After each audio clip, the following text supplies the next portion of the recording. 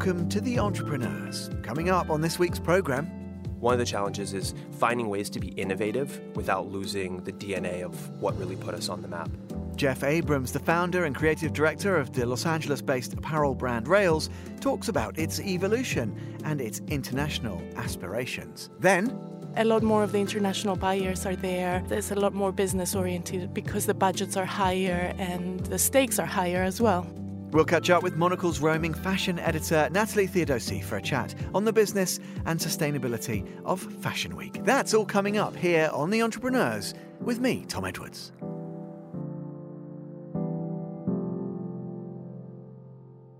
You are listening to The Entrepreneurs, and indeed we're kicking things off today with Jeff Abrams, founder and creative director of Rails. Jeff started the brand in 2008 with a $5,000 investment and a hat. Since then, Rails has expanded from its humble beginnings into the UK and Europe, and it's now a truly global brand, sold in 30 countries. Its European influence, mixed with a relaxed Southern California style, has also become a hit with fashion lovers, and it's amassed a list of celebrity fans from Beyoncé to Taylor Swift and Giselle. Jeff's based in Los Angeles, but he has graciously stopped by here at Midori House on his trip to London. Jeff, thanks so much for coming in to see us. It's great to meet you. And congratulations on Rails. What a success story. If we try and sum up the brand, what it does, it's well priced, it's classic, clean looks, it's easy for consumers to understand. A lay observer might say, hey, lots of people do this kind of thing. Let me ask you, how come Rails has done it so well? What's the secret? Well, it's certainly been a long road, and I think people can say, wow, you have this global brand, but this is more than 15 years in the making, and, a lot of trial and error along the way and a lot of hard work. But, really at the core of the brand, it's this idea of blending this Southern California casual lifestyle, but with a more elevated international sensibility. So, I think we always try to strike a balance between creating effortless styles that are easy for customers to wear, but doing it in a way that feels a little bit more thoughtful, curated, and something that really builds an emotional connection between our brand and the customer. And tell me about the challenge as the business does grow, and I don't know, maybe its success exceeded your expectations. How do you ensure that those values, which are absolutely fundamental to its origin story, how do you ensure you can retain control over them, as I guess you have to increasingly delegate and let go the reins a little? Yeah, I think this is really one of the challenges for a brand as you're expanding over the years. Really at the core of the brand is this concept of super soft fabrication. And again, this effortless collection that customers are coming back to season after season. I think one of the challenges is finding ways to be innovative without losing the DNA of what really put us on the map. And particularly in fashion, when you're reinventing yourself every 3-4 months, particularly in women's fashion, it's a fine line to give the customer something new, but that also sort of harkens back to what they expect from you as a brand and sort of keeping that DNA. So it is a challenge every season, but we've had, a design team that's been working at Rails for 10 plus years. And I think we've evolved together as a company. And, we seem to be hitting it currently every season, but, you never know. Every season is a new challenge. I'm really interested in that idea about this sort of the softness. And this is a kind of something that always comes back when I talk to people about Rails, is this hand feel, this thing about tactility. Now, that's quite a kind of traditional concept. I guess a lot of the success of brands who are good at that, it's about bricks and mortar retail. You go, you feel the products, you really engage with them. Obviously, Rails has grown during a period where the online has been critically important. Indeed, during the pandemic, it was fundamental to businesses that survived. Again, is that a balancing act? How do you ensure that you can communicate that sense of hand feel and tactility, maybe to consumers who aren't going to be physically engaging with the products? Right. Well, we grew up in the wholesale business. So for the first 12, 13 years of our business, we were reliant on other people to sell our brand. But again, sometimes it's hard to display the full breadth of the collection. So in the last couple years, as the collection has evolved beyond just shirting into dresses, outerwear, full men's collection, we've introduced women's denim. We've needed spaces where we could showcase the full breadth of the product, but also give customers more of the emotional side of what our brand is about. And so, yes, we opened our first store in basically March of 2020. As soon as the pandemic started, we opened our doors. So yeah, it was perfect timing to get started. But you know what? I think we took a long-term view where we know that because of the tactile nature of our product, that customers were really going to love that experience of sort of interacting with it on a personal level. And we've seen traffic increasing month after month, which is great. We now have 10 stores globally. So 5 in the US, 5 internationally, with plans to continue to open stores in a thoughtful way. Tell me a bit about your management style when it comes to those spaces, Jeff. Are you one of these guys that just will perhaps literally or metaphorically helicopter in and be like, here I am, what's going on? Do you like to do a bit of that, keep people on their toes? What's your kind of technique? Or are you kind of just like on the phone with everybody every day? Well, I think if you ask people in our business and who we work with, I definitely come with a lot of passion. I really care about what we're doing, and it's more about I care about how the customer experiences our brand, and I care about the team that's building Rails together. We have over 150 employees now, but the first employee still works there, second employee, third employee. For me, it's really this concept of building an amazing business, but doing it as a family-style operation and being on a journey with our team together. I try to set the standard of, what our brand should be about, while also giving our team opportunities to really spread their wings and be entrepreneurs within their space. I love being with customers. I love being on the floor, understanding what is the customer preference in different places. We came from Southern California, so our origins are very spring-summer identity. In California, you don't need a jacket in the middle of winter. Maybe you need a lightweight sweatshirt. So we've had to learn over the years as we've expanded. We have 2 stores in London, 1 in Paris, 1 in Amsterdam. We're selling all over the globe. How do we really make our brand a year-round brand that can resonate with customers no matter what the weather situation is? And I think we've done a nice job of that, slowly and steadily building the brand that way. Yeah, robust jackets required in London. Yeah, exactly. Pretty much all year round. Maybe 2 jackets. Yes, even during the summer Yeah. months. I want to talk to you a little bit about Rails' sort of broader commitments to sustainability in the sense that most people would understand that. But something you just said then, Jeff, intrigues me, which is to really make a sustainable business, as in a business model that is sustainable, not in terms of from where you source your materials, this kind of thing. That kind of sustainability, I mean, in a sense, that has to even come before you start talking about environmental sustainability, doesn't it? Because you can't change anything if your business isn't here for the long term. Yeah. But so just tell me a bit about how you sort of communicate that to your colleagues now growing in number. Presumably you don't have as much face time. Talk to me about that process a little bit. Yeah, I mean, I think, it was very hands-on in the early days. I had no technical background in fashion. So really this idea of being a very grassroots operation has sort of stuck with us today. And I think the idea of connecting with people, whether it's in-house team, whether it's our extended supply chain partnership, our wholesale partners, building those connections has been as important as building, a financially stable brand. That commitment from our employees really, I think, speaks to how we've become successful over the years. Going back to actual product and sustainability, I think we've also tried to implement that into the collection itself. We've introduced an eco collection, improving our supply chain. In our denim program, which we just launched, we're working with water.org. So every pair of denim we sell provides a year of clean water access to somebody who doesn't have it. We care about running a great operation, but also what is our ecological footprint and our sustainability footprint, and how can we give back to society as we're growing the business? Well, yeah, and this is interesting to me because obviously that's something that you care about deeply. Have you found increasingly that your consumers demand that from you in terms of this joined up thinking in terms of the impact on the environment, the ecological impact of what you do? Has that changed a lot just during the still relatively short lifespan of Rails? Yeah, I think so. I mean, I think there are a lot of customers who do care. I think there are also some customers in reality who are just buying because they love a style and they're not necessarily looking at the eco collection. But as a brand, we have a responsibility to, be thoughtful about what our footprint is and how we're building the business. As the collection grows and we're doing millions and millions of units of production, okay, we need to be thoughtful about what is our waste. Are we wasting a lot of water? Are we, really doing the most we can with packaging? And we're a young, dynamic company, and I think our employees also care about that.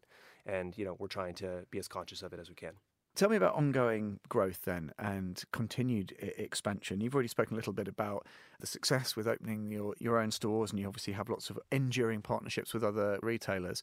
What does that look like if we look over the next couple of years? Hopefully things are settling down. We're in a period where everything should be open or more open than it's been. What does that look like? For us, it goes always back to product. Product is the key of everything we're doing, and really that is why customers are continually coming back to the brand. I think we're in this phase now where we're trying to give them the physical locations where our customer can experience the brand in person, while also continuing to cultivate wholesale relationships. We've had all these amazing wholesalers who've helped us grow the brand and introduce it to their customers. So I think continuing to make those an important part of our business. Building out our website, rails.com, where customers can really shop the full breadth of the collection regardless of where they are. Maybe they don't have a specialty account or a Rails store in their neighborhood, but I think it's finding ways to tell our story to customers, engage with them, and own the experience between our brand and the customer. Tell me about some of these moments where, I don't know, I try and get people to explain these sort of disbelieving moments. Now, it might be, as you said, you kind of started as a shirting brand, and if you had one of your iconic pieces and then, I don't know, somebody sends you a picture of Beyonce wearing one. I don't know. Are there some moments, Jeff, when you just take a second, you step back and you just think, my God, how has this happened? There must be loads along the way.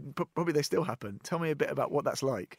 I remember there was one time at the U.S. Super Bowl where Giselle, who was married to Tom Brady at the time, who was playing in the Super Bowl, was wearing our shirt.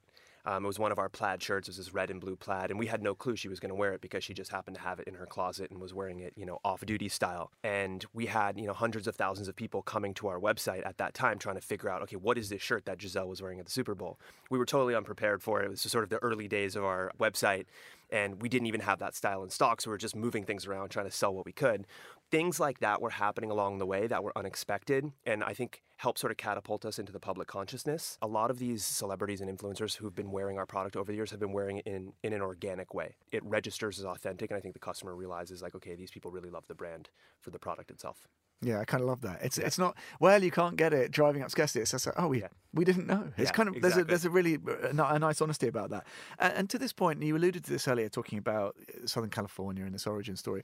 In terms of an ethos, a philosophy, not specifically even just about business, you spoke about this sort of spring-summer mindset.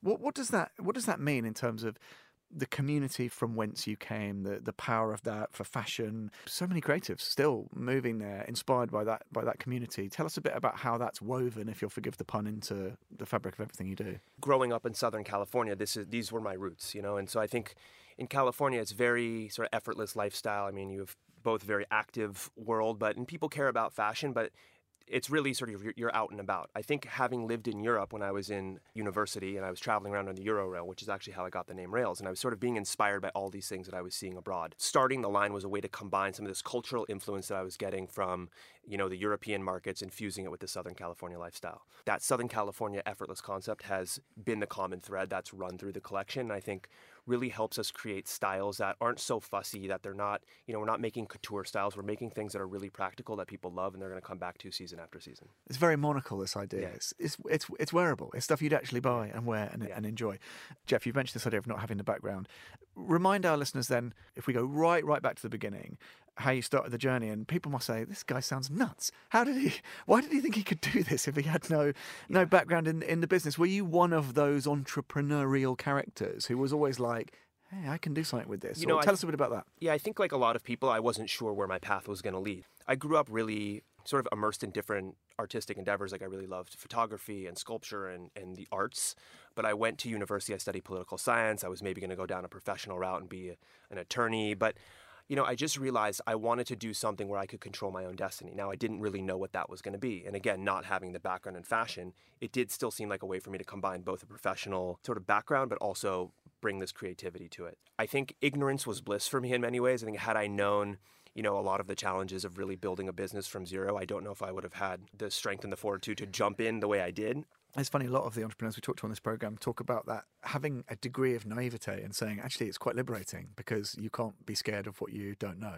Yeah. But then most of them say, I wouldn't recommend it for everybody. Yeah. But, I'm going to ask you a couple of quick fire questions, Jeff. Are you ready for these? Yes, for sure. Is there a single or singular piece of advice that you've received that you think, that was the moment, that was the best piece of advice? Is it somebody who remains a trusted counsel? I didn't really have a specific mentor in fashion, and so a lot of what I ended up learning was through trial and error and making mistakes along the way. You really have to be a problem solver. You have to make good decisions quickly.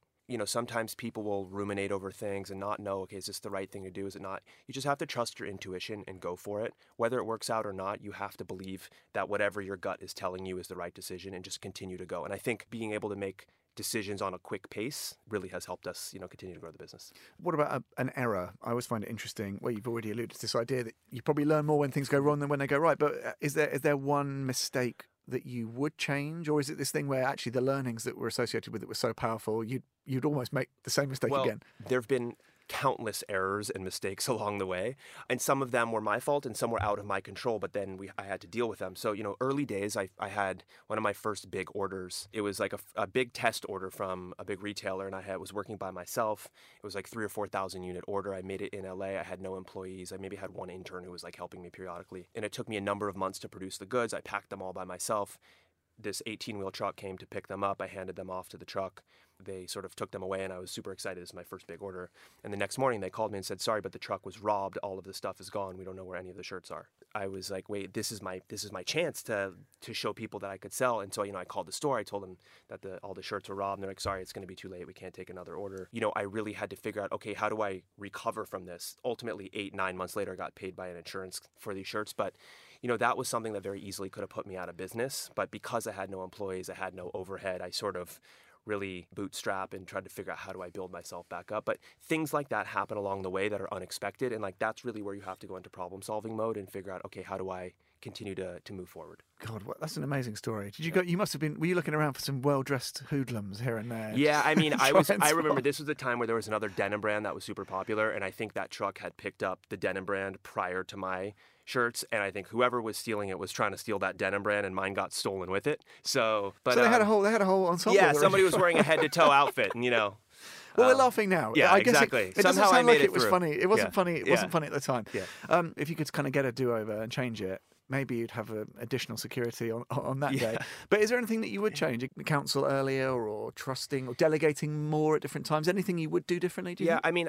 I think in the early days, probably the first 8, 9, 10 years, I was so laser focused on building the business that I think I also ignored a lot of things that were happening in my personal life and cultivating really amazing personal relationships with friends, with family. And I think that can happen to a lot of entrepreneurs where you're really so focused on building your professional life that you forget to find a balanced life, which I think is super important to really building a great business, is making sure that you find times to recharge your batteries, that you have times to appreciate all these places that you're going. A lot of times I would be on the road going to all these amazing cities, walking into stores, trying to build the business. And sometimes I didn't take the time to step back and say, wow, I'm in Paris, or I'm in this amazing, or in London, wherever I am, and really appreciate the surroundings and the journey along the way. Well, that's interesting. And this is another shifting narrative, isn't it, about work-life balance and flexible working and people recalibrating how they look at work, whether they're running businesses or if they're an employee in a huge multinational. People have really changed in quite fundamental ways. The dust yet to settle at Monocle. We're not quite sure that the end of the office is nigh and so forth. But I sense from your last remarks, Jeff, that you would welcome that. But how do you ensure that you strike that balance correctly? Because growing in scale, you've got more people whom you can offload administrative problems and all the rest. But presumably you're still deeply wedded to the brand. You care so profoundly. How do you do it? Is it just about forcing yourself? Do you have to put in the diary, Jeff, recharge batteries now? What is it? What are the mechanics of doing that? Yeah, I think certainly as the business has grown and we've built out the team, we have amazing staff that's working at Rails that are really running a lot of the day-to-day functions. I also want to make sure that they have the right work-life balance, because it's important to have a company where people really care about what they're doing, but they also have their off time where they can enjoy themselves. And I think I've just had to be more conscious of that as I'm traveling, as I'm going to visit our different stores, to really take the time to, one, appreciate the surroundings, but also appreciate how far we've come. And, I didn't do a lot of that in the early days, but to really think about building a business from zero with the help of our team, of course. We've really done some amazing things. And I think, I do want to at times just appreciate it and reflect on it and make sure that we're still motivated to continue this next journey of Rails, whatever the next iteration is going to become. Mm-hmm. I think that's interesting. And this idea of being appreciative is possibly what people mean when they talk about a mindful approach to business, isn't it? It's just taking a second and saying, hey, actually, this is pretty good. Not being complacent. But just going back, I think a lot of times entrepreneurs and businesses will focus on the financial metrics. Like, okay, what was our revenue? What was our EBITDA? What were all these, numerical values that go around our business? And a lot of times, a lot of these direct-to-consumer brands start thinking about their customer as a data point, like LTV to CAC, and like just all of sort of making everything financially based, where I think if you really think about the emotional experience, particularly in fashion, that the customer has with your brand, like what is the human element and like the empathetic element of what we're doing, to me, that really is what keeps us centered and grounded in creating an amazing business, because it's not focused on the financial results, but on the journey of how we're, interacting with the customer. Well, to that point then, Jeff, what does the next kind of stage look like? Is it about sticking to those values? Are you looking to raise more investment? What's the sort of the big picture strategy over, I don't know, whatever kind of time horizon you work to? Yeah, I think The product is resonating with customers across the globe. I think we've introduced the brand to customers in many different places, but there's so many places where we've yet to showcase our brand. So I think part of what we're doing now is this international expansion. We've opened a number of international stores, but it feels like it's the early days of doing that. I think continuing to build out the product collections, we've given customers the opportunity to outfit head to toe. Ultimately, we may get into some product extensions, around the soft hand feel where as we're building out the stores, people are loving the decor and they're often asking us, where can I get this rug and this, this sort of setup, and whether it's, blankets or soft goods, I think there's an opportunity for us to expand into some secondary categories. But, we'll see. I think every year it's little by little adding things to the mix and sort of seeing how it evolves. There was a playful look, listeners, on Jeff's face there. So I don't know what he's got up his softly. Yeah, there's so many things we want to do, but I also think we try to pace it out, because even with product introductions, sometimes brands will throw too many things at a customer too quickly, and they're like, okay, what am I supposed to pay attention to? Who are you? And this goes back to the conversation about innovating but staying true to your DNA. I think sometimes people say there's financial opportunity in all these locations. Okay, but you don't want to burn your customer out and get them confused on what you stand for. So I think for me, I always think about building something great takes time. And, if you look on social media, everything seems super easy and fast. And, for us, it's okay to go slow, because I think that's how you build an enduring brand. Well, just on that point, it's interesting. We've obviously mentioned the expansion, but you talk about where this idea of taking kind of Rails on the road accords with your own travels around Europe or whatever. And if we look at markets like right here in London, we're sat here at Monocle HQ in London. Were you sort of particularly confident that London was a market where Rails retail would be successful? I mean, what is it? Because you couldn't get much further from that kind of SoCal, dreamy summer, shirts all year round vibes than here in London town. And yet such a ready audience. Is that because you did know this market a bit better? Well, are there markets where you've been surprised that it's fitted so well? I mean, I think it goes back somewhat to the origin story of how Rails started. When I started, I was traveling around door-to-door salesman, walking into stores trying to build the brand. I would walk in with a couple of samples and get people to, hopefully look at the samples. And what I realized was once we got into stores, people really loved the product. So as I got into that shirting business and we started getting some of these celebrity pictures like Giselle and Beyonce, we had customers coming to us. So there were a couple stores from the UK that said, hey, we saw these celebrities wearing your product. We would love to test it. So I said, ooh, that's interesting. Okay, how do I ship some shirts to the UK? So, I little by little had to figure it out. But once we got into a couple of accounts and they sold the product, then they started coming back, word started spreading. So I knew that something would happen, but I just needed to dedicate more time to going on the road and visiting the customers. So that mentality of being on the road, visiting stores, we've used as we've expanded internationally is you can't throw the product across the globe and hope that it works. You have to be there in the market, acting like a local. We've opened an office here where we have 8 employees who are running sales and marketing. We have 2 stores here. We're often visiting. We have a PR agency. We're really trying to act as if this is our backyard, because that's the way to be successful in a market. And now we're trying to replicate that in a lot of international markets. Hugely exciting. And that's my last question to you, Jeff. What are you most excited about? I guess continuing this journey. What are you most excited about? For a long time, we were very much a women's business. We've recently introduced a men's collection, which I'm personally very excited about, because before I had 3 shirts on rotation, and now I at least have a collection of styles that I can pull from. So I'm very excited about the men's collection. And I know I've talked about the journey many times during this conversation, but to me, that is what's the most exciting about this business, and that I want our staff to be motivated to say, one day, whenever they're done working at Rails, hopefully 50 years from now, they'll say that was one of the most amazing experiences I've had, that I worked for a company that made amazing product, but also cared about its employees and cared about its extended network. And that's what I really strive to do every day. Jeff, huge thanks. Great to see you. That was Jeff Abrams, and you can learn more about Jeff and Rails. Head to rails.com.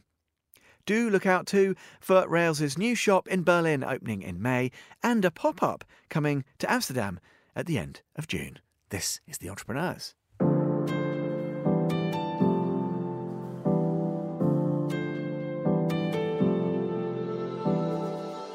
Next up on the programme, we're heading to the catwalks with Monocle's fashion editor, Natalie Theodosi.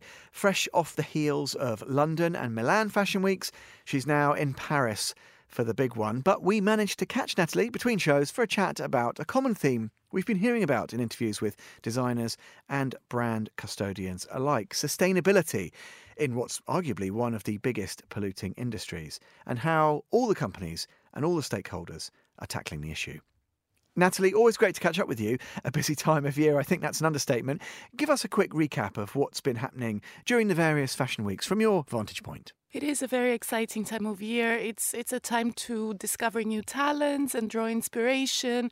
And that's what really happened in London this year. There was a lot of young designers that are really taking over London Fashion Week. And that's what London has always been known for. But these last few years especially, a lot of new talent has been coming up. But also Burberry, it was back on the schedule, and they had a big new debut with a new designer, Daniel Lee, a new CEO. So a completely new strategy and hopefully some better days for brand made in Britain. And we've also moved to Milan, after which had a lot more focus on the bigger brands. So there you see a lot more from Prada, Giorgio Armani. That's the players that are really taking over the scene and the week. And a lot more of the international buyers are there. And it's a lot more business oriented because the budgets are higher and the stakes are higher as well. Well, talking of high stakes, it's interesting, especially on this programme, when we talk to fashion brands, reinvented brands or new startups, there's always this conversation about sustainability, and in particular how increasing seasonlessness can help to drive that, to stop so much dead stock and all the rest of it. Do you see that as you travel around, that that's on the agenda for people, this idea of trying, even as people are showing new season couture and clothes, they want to talk about trying to be more seasonless in terms of their approach? Definitely. I think it is being a big part of the conversation, and a lot more brands are now trying to show more classic garments and a more just timeless way of dressing. It is a bit of a paradox because fashion weeks themselves are built on this idea of renewal of seasons, showing something new and encouraging people to keep shopping and buying new things for their wardrobes. But with sustainability being now top of the agenda and the fashion industry really being criticized for this constant renewal and the waste that it produces, it has become more of a focus. And not every brand, but a lot more brands are trying to turn their attention to classic, timeless garments, and instead of just changing everything every 6 months, just investing in craft, in artisans, and improving the quality, playing with material innovation, much more than just trends. Well, I love that, and it ties so closely into the sort of monocle value set, which is often about buying less but buying better and a more accessible, wearable styles, which I think people who read the magazine will recognise. But just on the sort of trend side, were you struck by anything in particular in terms of looks or other aesthetic pivots in terms of the season that we're seeing that might set the agenda in terms of what people can expect to see, not just on catwalks but also on the high streets as well soon? I think a lot of brands are trying to revive the 1990s, which is not necessarily a great thing, but we will be seeing a lot more of it, I think, come next summer and next winter as well. And it is a trend that has a lot of divided opinion. Gucci in particular, which is going into a new direction with a new creative director starting in September, has been looking back to its glory days with Tom Ford in the 90s and bringing back some of those looks. But then we will also be seeing a lot of elegant and timeless clothing that we've been speaking about from people like Armani and Prada and Bottega Veneta, that I think our listeners or people that have a bit more of the monocle aesthetic would appreciate. Looking back to look forward, for someone of my particular vintage, Natalie, that works for me. Natalie, always good to catch up with you. Thanks very much for chatting. And that is it for this episode of The Entrepreneurs. We'll be back next week at the same time. Do look out, in the meantime, for Eureka, coming your way Fridays. The Entrepreneurs was produced by Laura Kramer, with mixing and editing by Adam Heaton. My thanks to them as ever. And of course, thanks once again to Jeff and everyone at Rails, and to Monocle's fashion editor, Natalie. Do listen again, find out more about the programme at monocle.com, or follow us and catch up with the archive wherever you get your podcasts. To contact the Entrepreneurs team, drop me a note, or, and this is the best idea, email Laura at lrk@monocle.com. And don't forget, after you've checked all those things off your list, to subscribe to Monocle magazine. I'm Tom Edwards. Goodbye, and thanks for listening to The Entrepreneurs.